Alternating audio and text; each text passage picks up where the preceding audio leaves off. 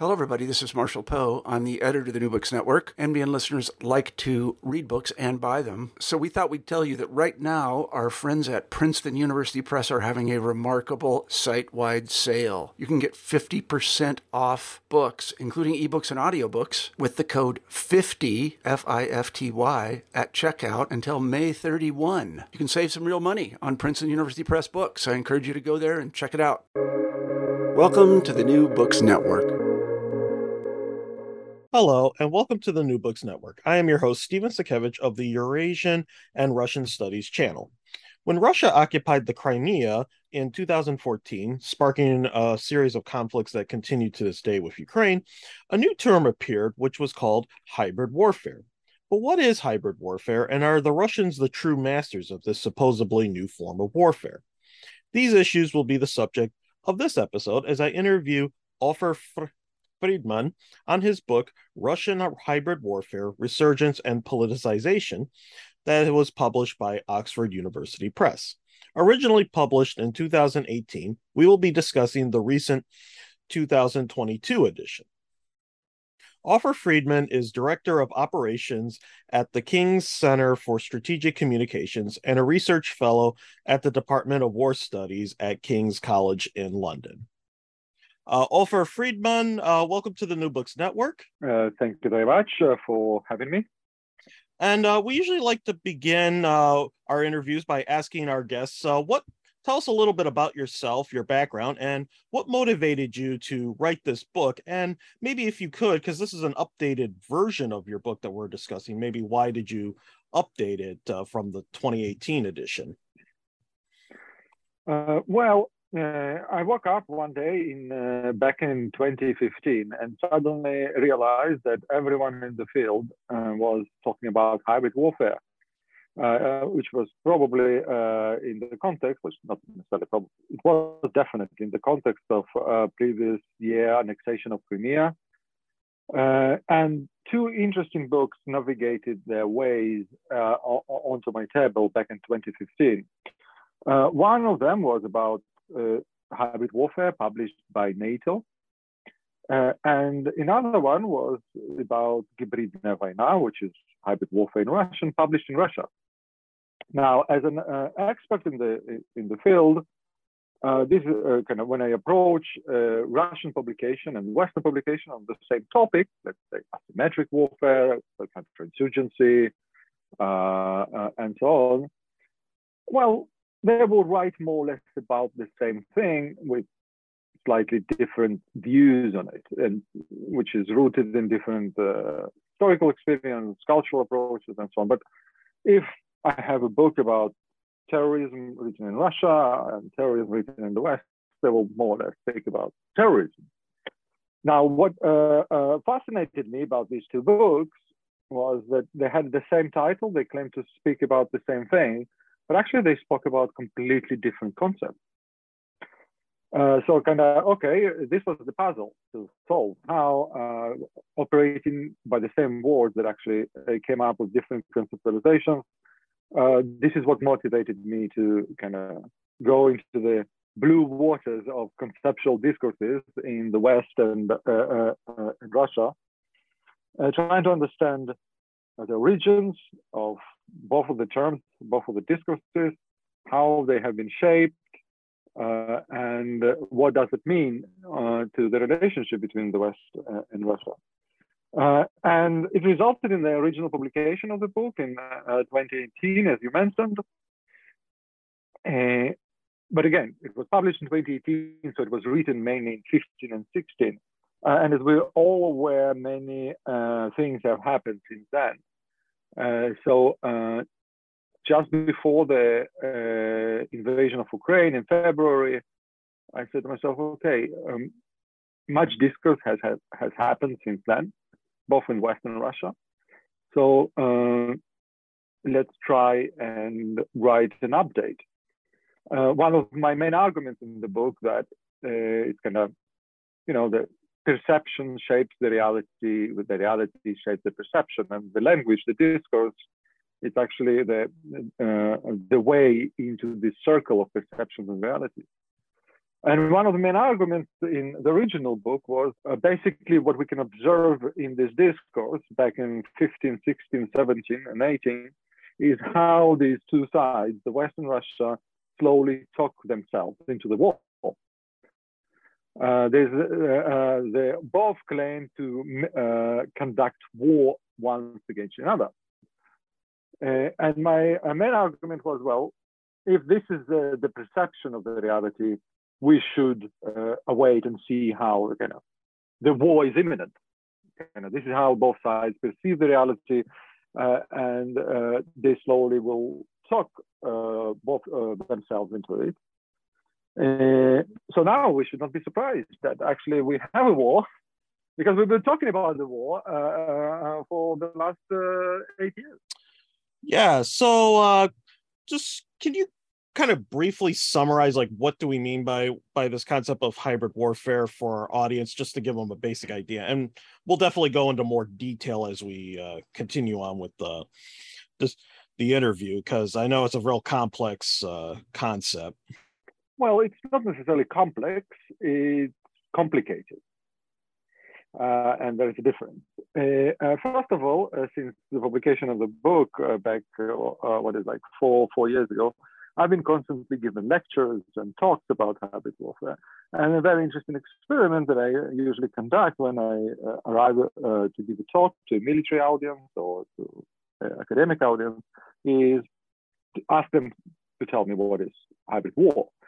Usually I will get as many answers as people in the audience. So it's not complex, it's complicated because everyone can put inside whatever they want to put inside. Clearly, if you dive deep into this multiple definitions, you can see clearly three main families of definitions in different words.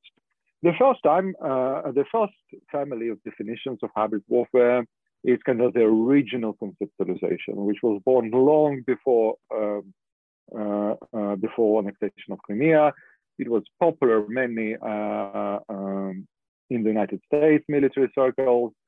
It was originated, coined, and promoted by Frank Hoffman within US theoretical discourse about the character of contemporary warfare. It has very little to do with what happened in Ukraine in 2014.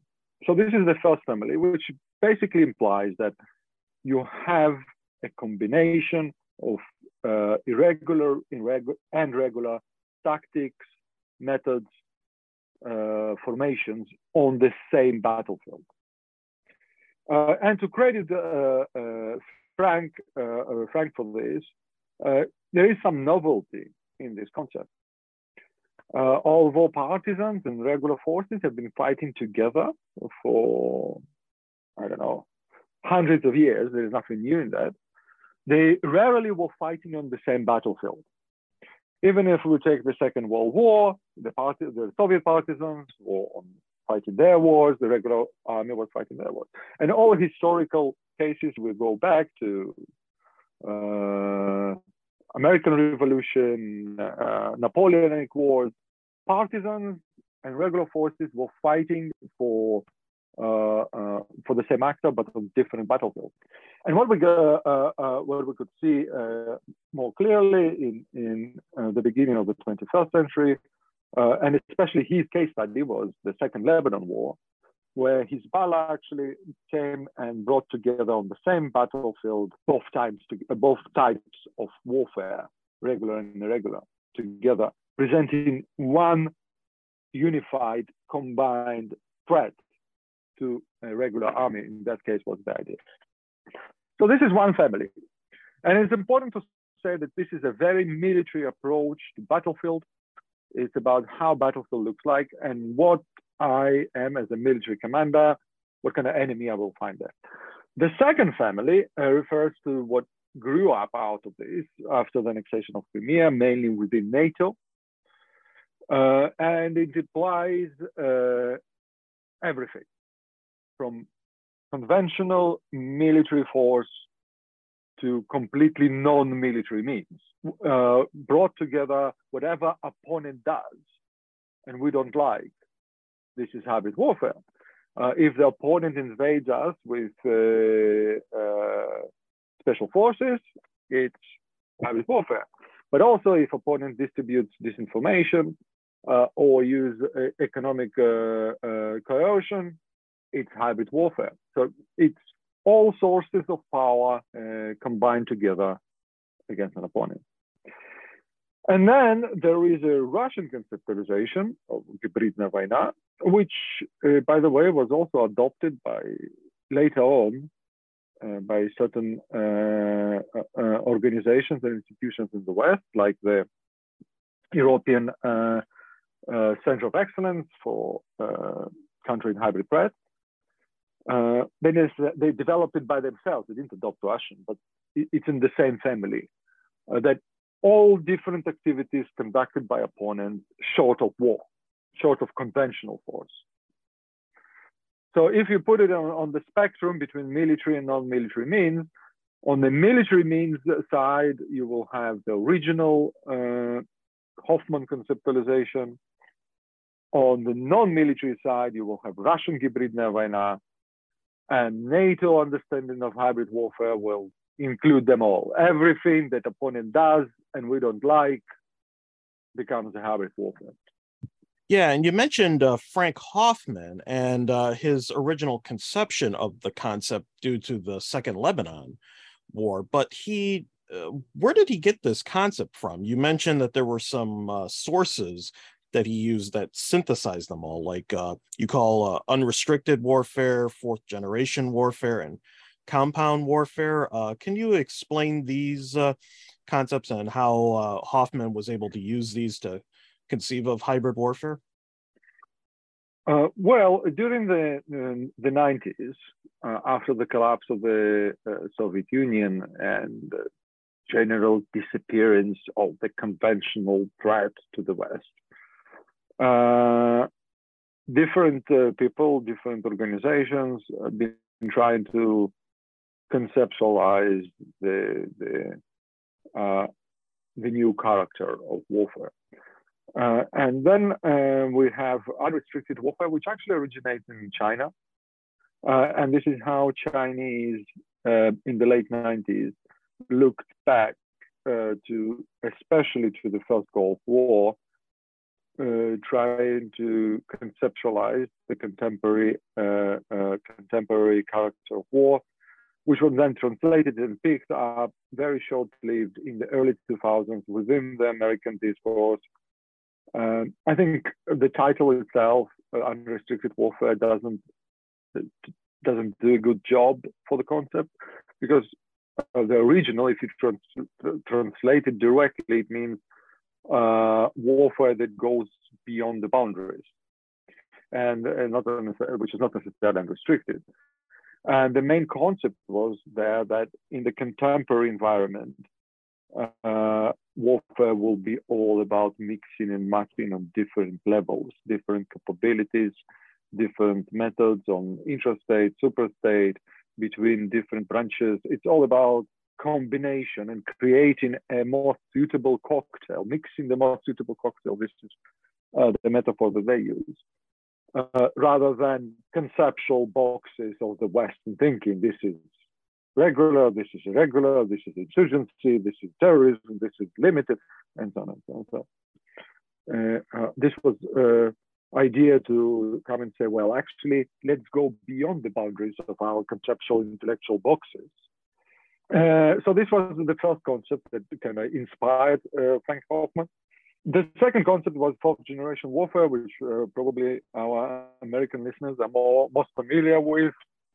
It was developed in the late 80s, just close to the end of the Cold War, and actually took a much more influential platform position in 90s, 2000. Until today, there's much talk about fourth generation warfare. And it's the whole history of kind of trying to understand different ways. And there's the first wave of about manpower, and then the firepower, and then this. And the whole idea of the fourth generation warfare is that the battlefield has changed, and actually today the influence of the battlefield is not on the battlefield itself, it's on the heart and minds of the decision makers.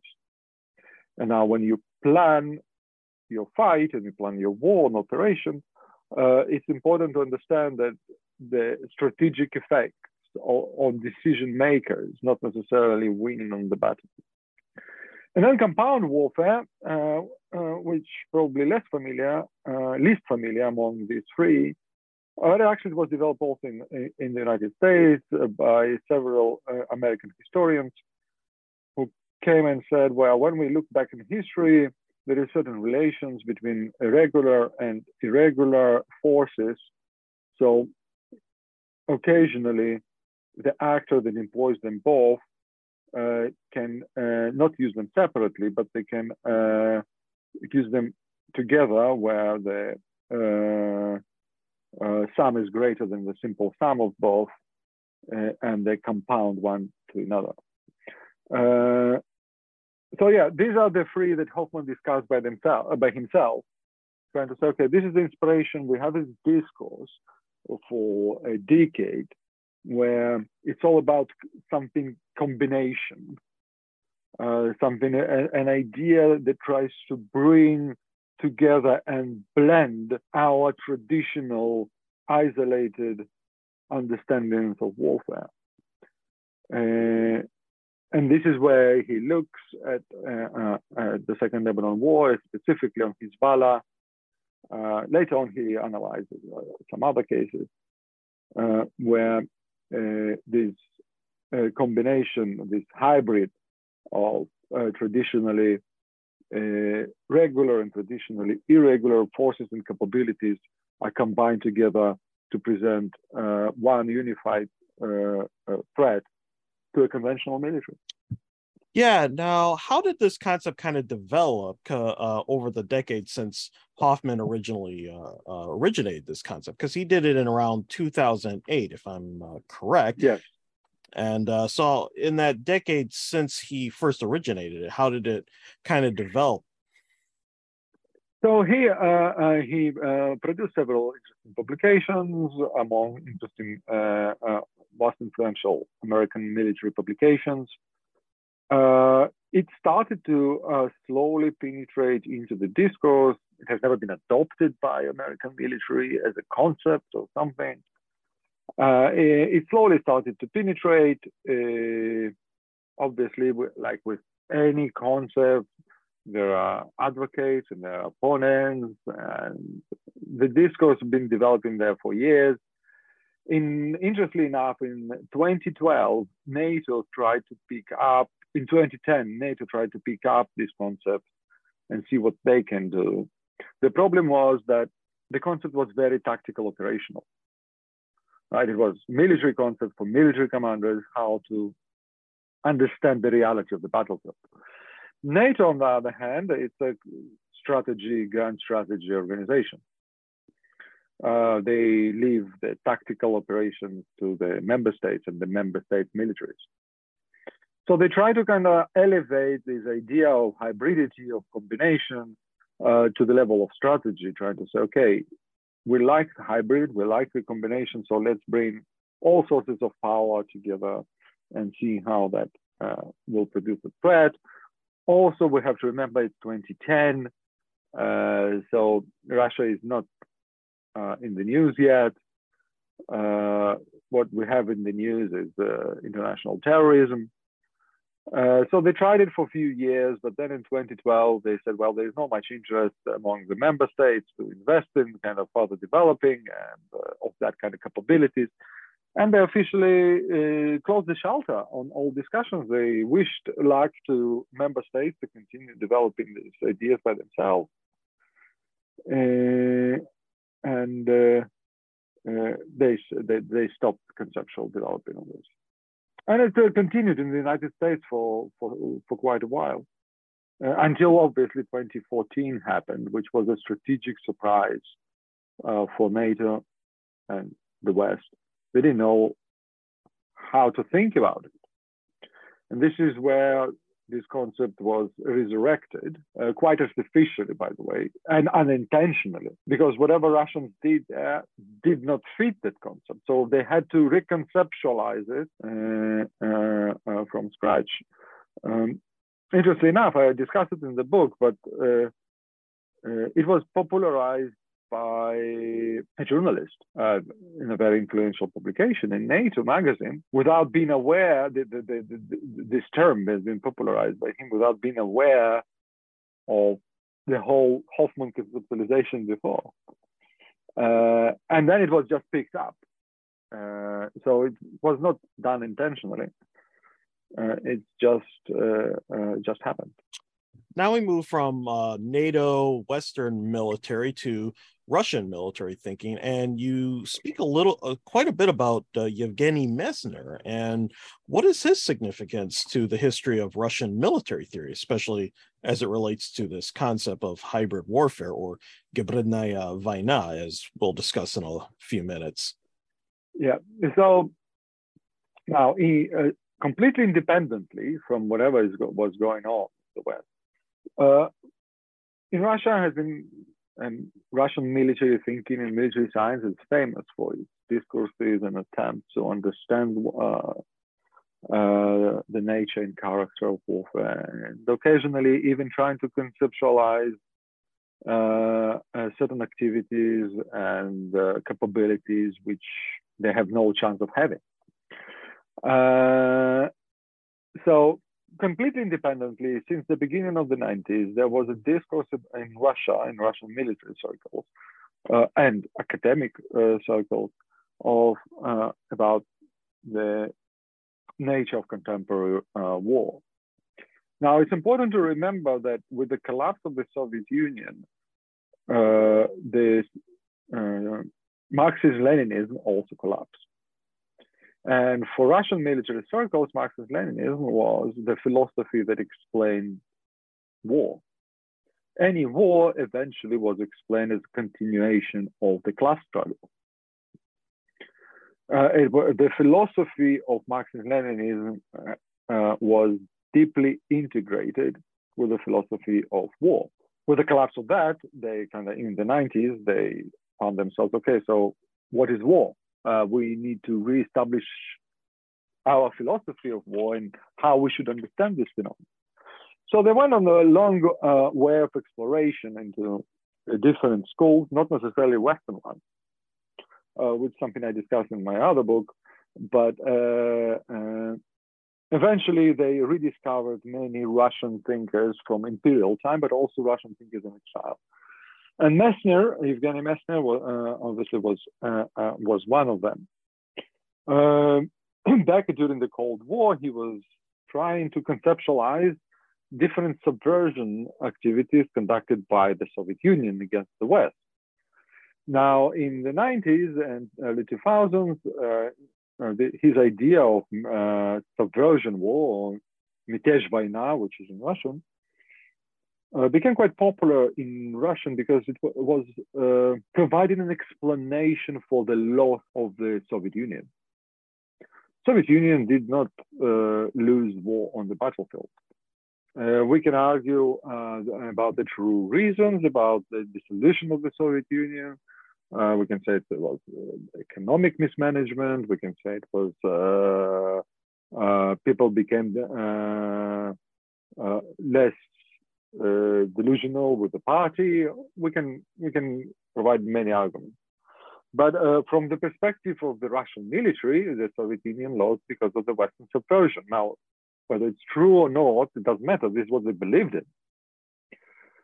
And theory of Messner provided a good explanation of how it happened.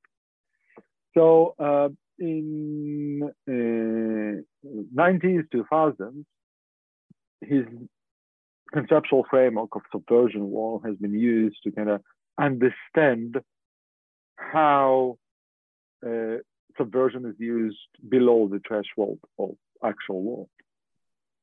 Now, another figure you mentioned is Alexander Dugin, who has been in the news quite a lot over the past few years, and even just within very recently due to the assassination attempt on August 2022, which killed his daughter eventually. But what is his significance to this discourse on post-Soviet military theory? Alexander Dugin indeed became to be prominent, mainly among the Western experts and discussed rather than in Russia. He is not very popular in Russia, but he plays a very important role in the discourse.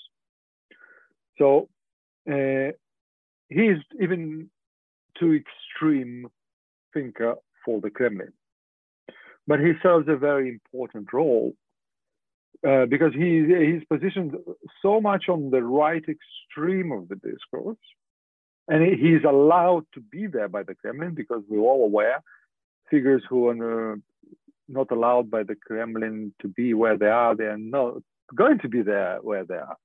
The balconies are too slippery in Moscow or St. Petersburg. But he's allowed to be there. But his job is crucial because what he does, he justifies the whole discourse in the middle. Because many extreme thinkers or right thinkers can come and always say, well, what do you want from me? I'm not Dugin, right? So basically legitimizing this whole discourse between Dugin and the center. So this is the role of Dugin. Now, Dugin does not necessarily speak about military thinking. He speaks about geopolitical confrontations, right? Which are conducted usually not by military means, but non-military means. And his idea of net-centric war, which he developed in the mid-2000s, basically spoke more or less in the same language as Messner, but about how subversion is conducted against Russia by the West, what Russia should do to defend against this subversion, and how to conduct subversion again. Again, it's not necessarily has to be true. This is what they believe in. This is their perception of the reality. The same applies on Igor Panarin, which is the third theorist that I use in my book.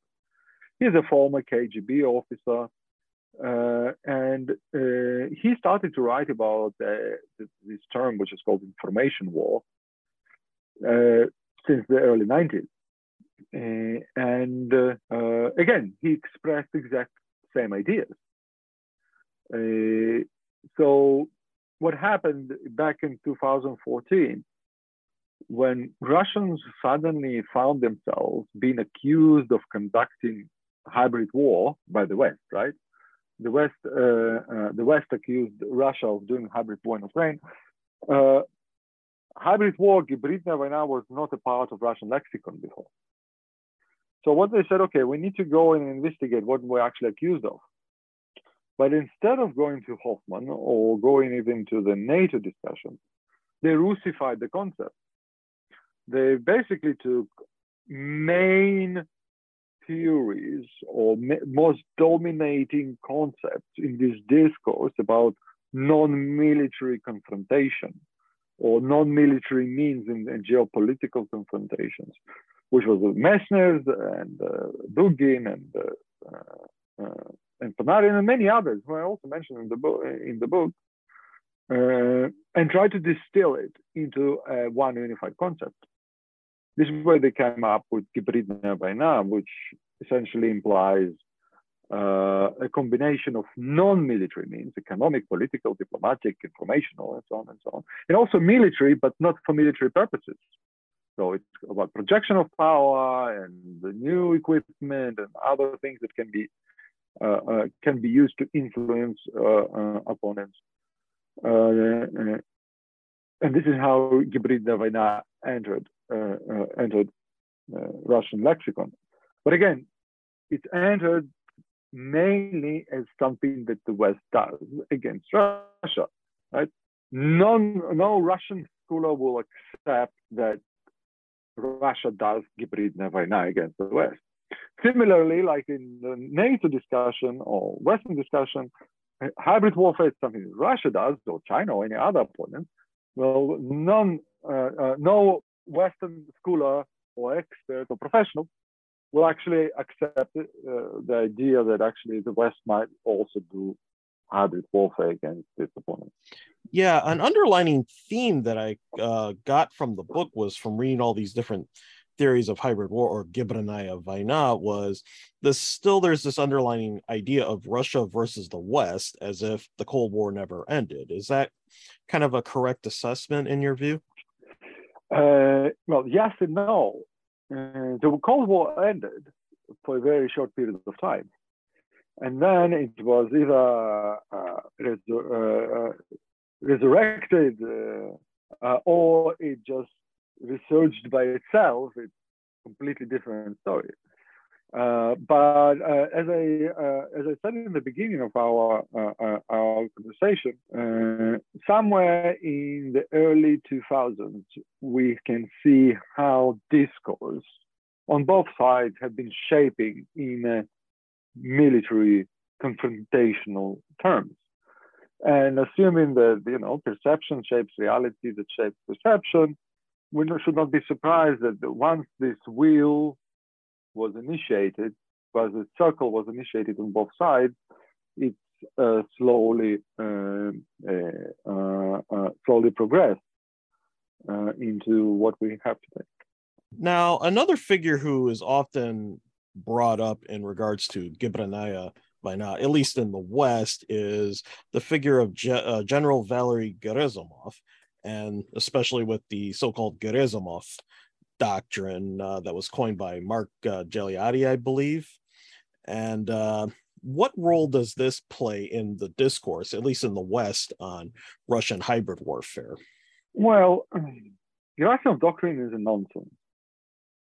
And even Mark Galeotti, who invented the term, later on officially apologized for that invention in writing. So kind of it's important to remember.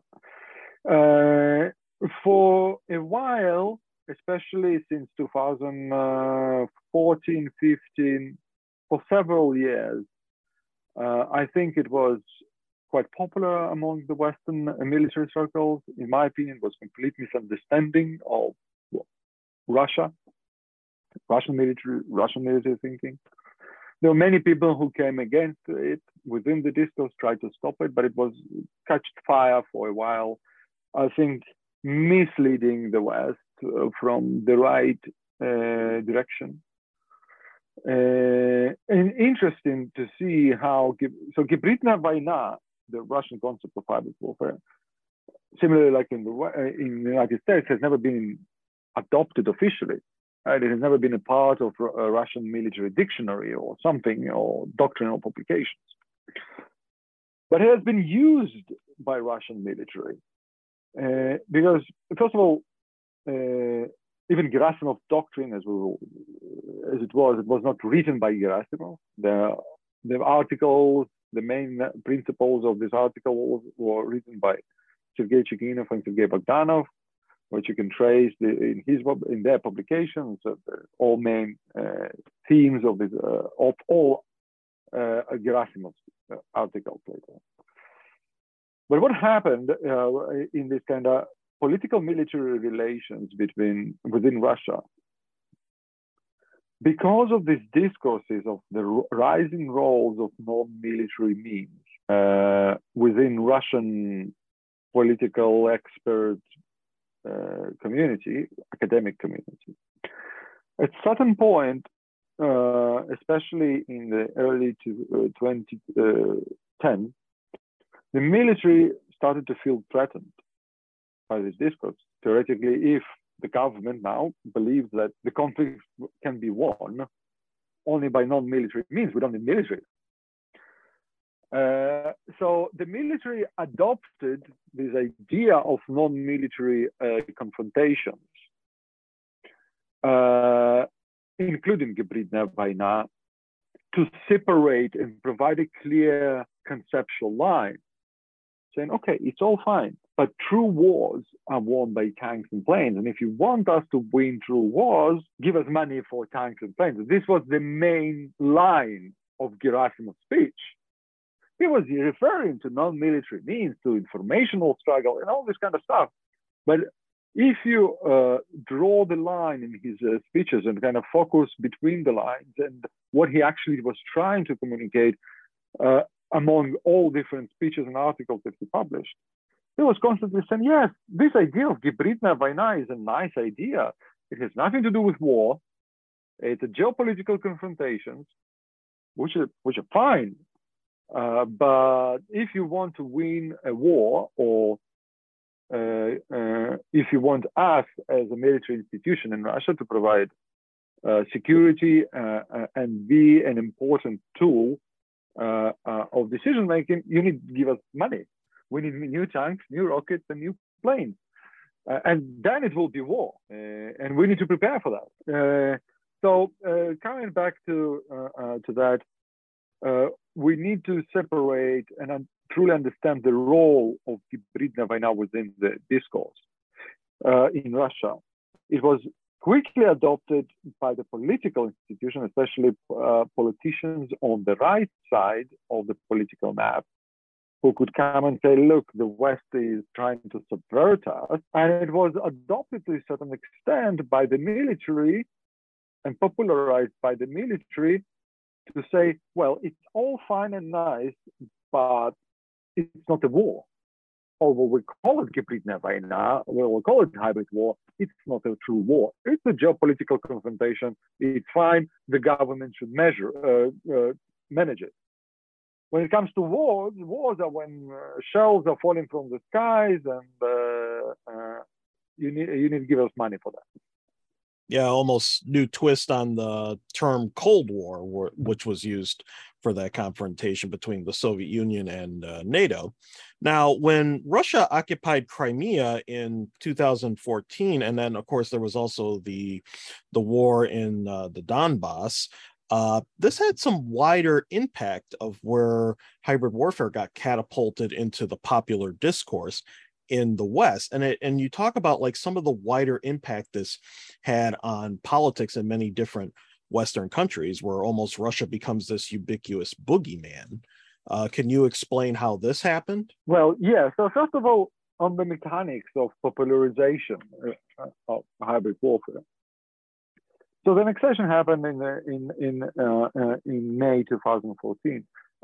Whatever Russians did in Crimea didn't fit any conceptual box of the Western military thinking.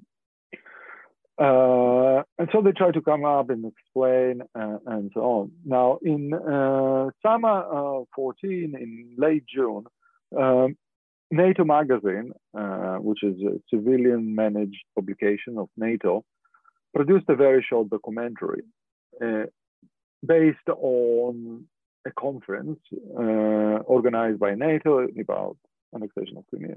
And the title of this short video was Hybrid War, Hybrid Response. And then during the second part of the summer, several big conferences were organized by different NATO member states, mainly East European, Romanians, Bulgarians, and so on, who actually published articles and created this discourse, where they referred to this documentary, saying, well, you see, this NATO already recognizes that what Russians did is hybrid warfare. Now, when I interviewed the director of this video and asked him, okay, so why did you call it hybrid warfare? You know, there was a whole concept about it. Were you aware of this? That I had no idea that this concept there. When Russians did in Crimea, they combined different things, and hybrid seems more evil than combination.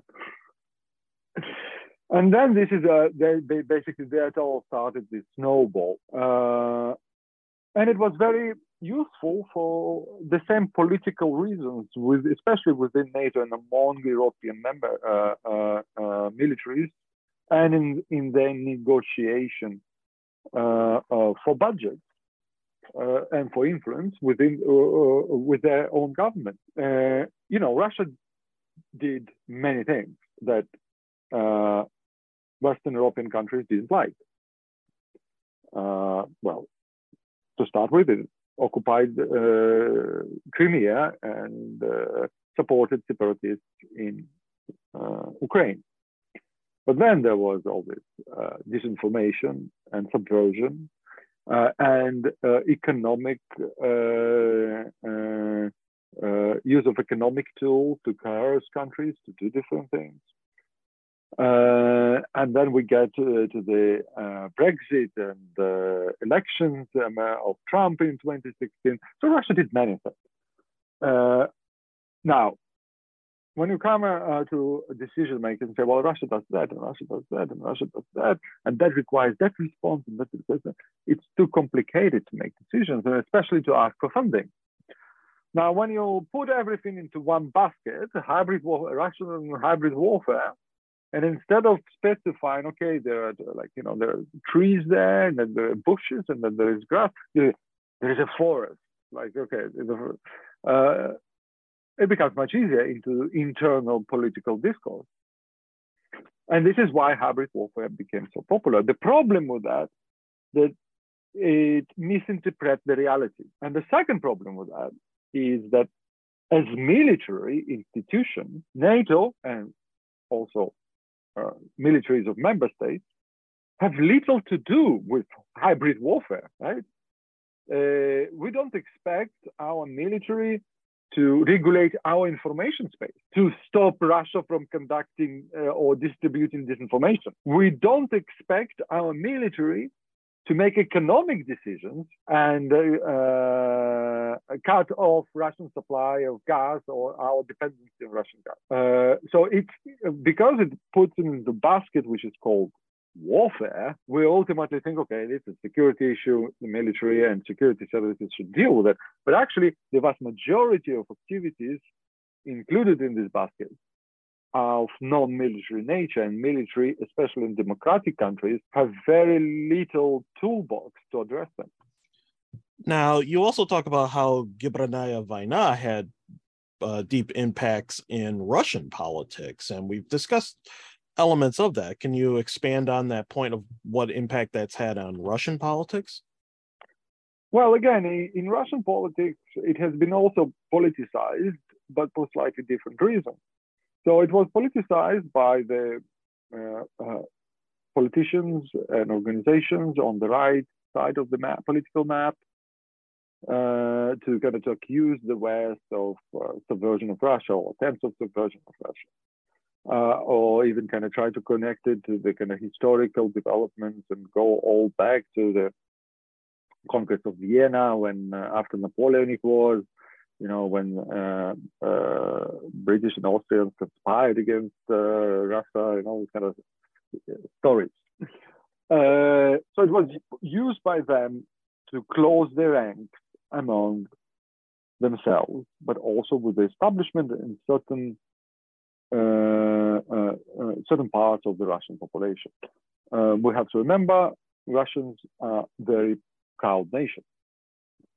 And they also had to justify to themselves or explain at least the fall of the Soviet Union. And it's much easier to blame the other rather than to look at yourself. Right? It's much easier to say, okay, these are the West who subverted us, and this subversion has never ended, and so on and so on and so on. So it's been used there, but the military was politicized for different reasons, right? While the Western military institutions, especially NATO, been saying, there is a Russian hybrid warfare, there is a hybrid warfare, we can help you, give us money, we need to address this threat. This was the politicization of hybrid warfare in the West. In Russia, it was slightly different for the same purpose, but slightly different discourse. It was, well, Gibridnaya Vaina is nice. We are not responsible for that. The secret services and the government are responsible for that. But let's not get confused. This is not a war. The true war is conducted by planes and ships and rockets and tanks. And for true war, give us money. and give us resources, because we need to be prepared to fight a true war. So on both sides of the new Iron Curtain, if you like, Hybridная война or hybrid warfare have been very useful, politically speaking, for the military establishments and for certain political establishments as well, institutions and so on. The problem is that it's conceptually wrong. It does not present the reality as it is, and it doesn't. The main problem, it doesn't help to understand the opponent standing in front of you. Yeah, I was about to ask you, like, do you think this concept is helpful or hindering? But I think you just answered that.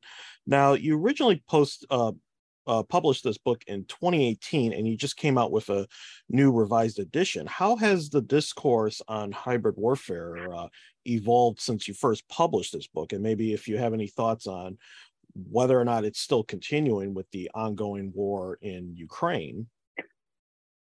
Well, first of all, it has been institutionalized, and I address it in the new introduction and the new foreword to the book.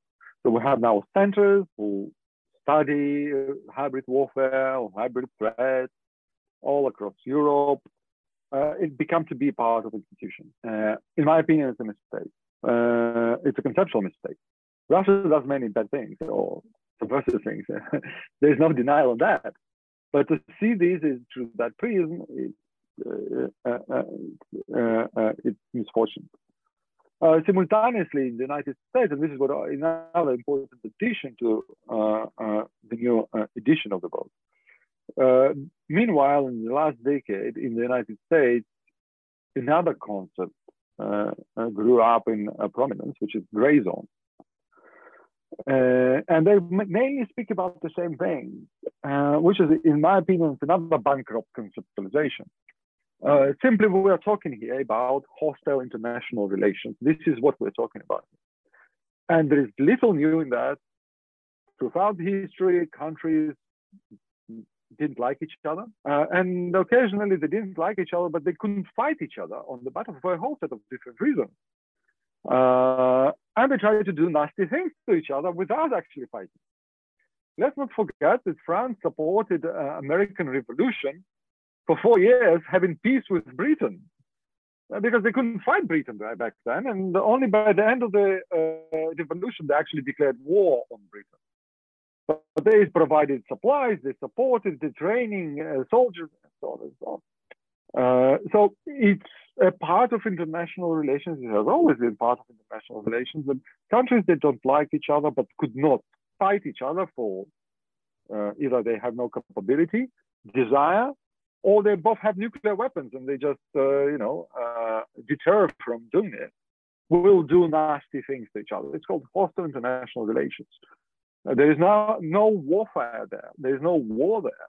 Unless there is a war, and then it's completely different story.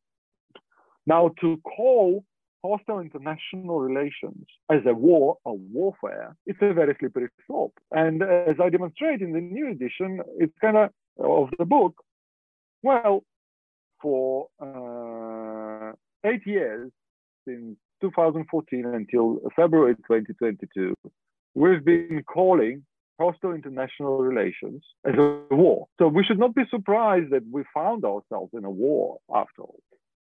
So I refer to that, and I developed some other, in the final chapter, I developed some other ideas about this fashionable idea of blending war and peace. Russian activities or gray zone or hybrid warfare, they're blurring the line between war and peace, which is another conceptual oxymoron. There has never been a line between war and peace. Where is the line? If somebody can say, where is the line between war and peace, right? Then we can blur it. But different countries, different cultures put this line differently, and in different societies, and even in the same societies, but in different time periods. Whatever constituted war changed, and the line has been shifted accordingly. So when you have a clash between two states or two cultures who have this line in different places, you can't blur it because they can't establish where it is. Yeah. Now, do you have any view on how NATO should be dealing with Russia, especially in light of the ongoing war with Ukraine? Well, I think NATO should not deal with Russia. I always sound controversial. I will explain. The NATO and generally collective West, let's say, in interest and values rather than geographical, right, need to decide what they want for themselves. And if so, their response to Russia should not be driven by Russia. Their response to Russia should be driven by the vision of the world in which they want to live, or the world they want to construct and build. Now, if that vision requires certain actions against or with Russia, then it should be conducted. This is called grand strategy, right? So it's not about what we need to do with Russia. Whatever we need to do with Russia, it's practical. And it needs to fit into a greater vision of the world that we want to live in. And I think the West currently is lost on that. We're trying to tactically react to Russia, to China, to Iran. We'll say Americans are trying to react. We are in this tactical loop of reactions which are not connected necessarily to in what world we want to live. We should not be surprised that now we can see it clearly. The global South is not with us, or at least on Ukrainian issue. It's not necessarily that they support Russia. They're for themselves and maintain certain connections with Russia for their own benefit. We need to decide what kind of world we want to live in. Are we now on defense, or are we trying to bring communities around? Maybe the way to deal with Russia is not necessarily sending more weapons and troops and training to Ukraine, which is important, but maybe it's actually creating a global consensus against Russia, which is different, to completely different activities to deal with Russia. So it's a little bit high, but I think if you already asked this question, the question here is not how NATO should deal with Russia. The question is here, well, if the question is focused on NATO, how NATO member states want to build their future and their place in the world, what kind of world they want to build. And then within the context of that vision, to find the most suitable way to deal with Russia that can be not necessarily directly supporting Ukraine, or maybe it is a sort of combined actions trying to win the heart and mind of the rest of the world, which is the majority of the world is not with us on that. If we take it in kind of economic terms, India, China, Pakistan, Indonesia, they're not with whole Africa. They're not with us. So the main economy is not with us. Population speaking, well, it's enough China and India. The majority of this globe, of this world, population speaking, does not support the West in this war, does not support Ukraine. Sorry, the West is not fighting the war, does not support Ukraine and the Western position in this war. So maybe the way to deal with Russia is to address that. This has been a very fascinating discussion. Do you have any concluding thoughts or touch on any topics we didn't discuss already? I think we are past the point where the usefulness of hybrid warfare, because it has never been useful conceptually, it was useful politically. We're past the point. We have an actual war ongoing on in Ukraine. So I think we passed that. Now we need to go back to the original terms and conceptualizations, which actually reflect reality as it is. And most importantly, and I listened to your, I think it was previous podcast with Andrew Mogdan on grand strategy. And I completely agree with him. We need to start stop underestimating Russia. And I think you asked him a question about the Russian economy, about his book, and he provided an excellent answer. The only thing that I can add to this, we tend in the West compare Russian economy to the economy of Spain or Portugal or Italy, which is fine. On numerical size, it is what it is. But I don't remember Spain or Italy having the biggest nuclear arsenal, the largest territory in the world, one of the most developed space programs, one of the most developed nuclear energy programs, and so on and so on. Which is an interesting conversation. It's either there is something in Russian corrupted economic system that they can do more with less, right? Which probably is not the case, or there is something very wrong in the way we look at the world. So on the concluding note, I will say we need to go beyond this hybrid warfare. We need to see the things for that they are. And most importantly, instead of being driven by the discourses of the others, we must start being driven by our own discourses and by our own vision of the world that we want to live in. Yes, I definitely would encourage our listeners to also listen to my interview with Andrew Monahan on Russian grand strategy. It really overlaps quite a bit with our discussion.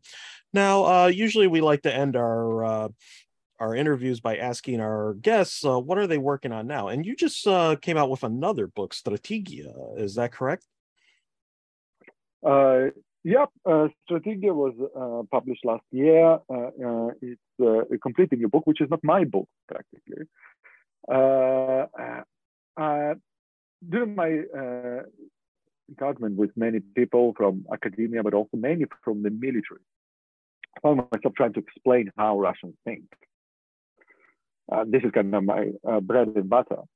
And I got tired from this understanding. So I decided a few years ago, okay, fine. You don't believe me. I'm going now, and I'm going to translate Russian strategies for you to read in English.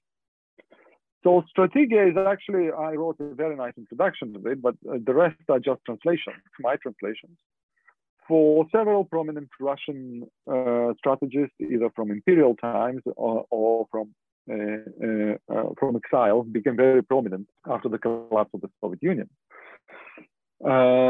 So it's mainly an attempt to put something on the table of a Western thinker who doesn't read Russian to get an access to the original text and put them into the heads of Russian thinkers. But this is all done already. What I'm working on now, unfortunately, the Kremlin been keeping us all busy with policy relevant analysis and trying to interpret what is going on how it might go in the future. So it takes much of my time, but there is another project that I'm working on which is related to strategic thinking in general, but Russian will be a part of it, Western will be a part of it. It's trying to explain that or investigate how different worldviews manifest themselves in the way cultures, institutions, societies think about strategy. That sounds very fascinating. Maybe when you complete that project, we can have you back on the podcast. I will be most happy to do that. Ofer Friedman, thank you for joining us on the New Books Network. Thank you very much for having me. Thank you very much again. Thank you for listening to this episode of the New Books Network. I am your host, Steven Sakevich of the Russia and Eurasian Studies channel. Until next time.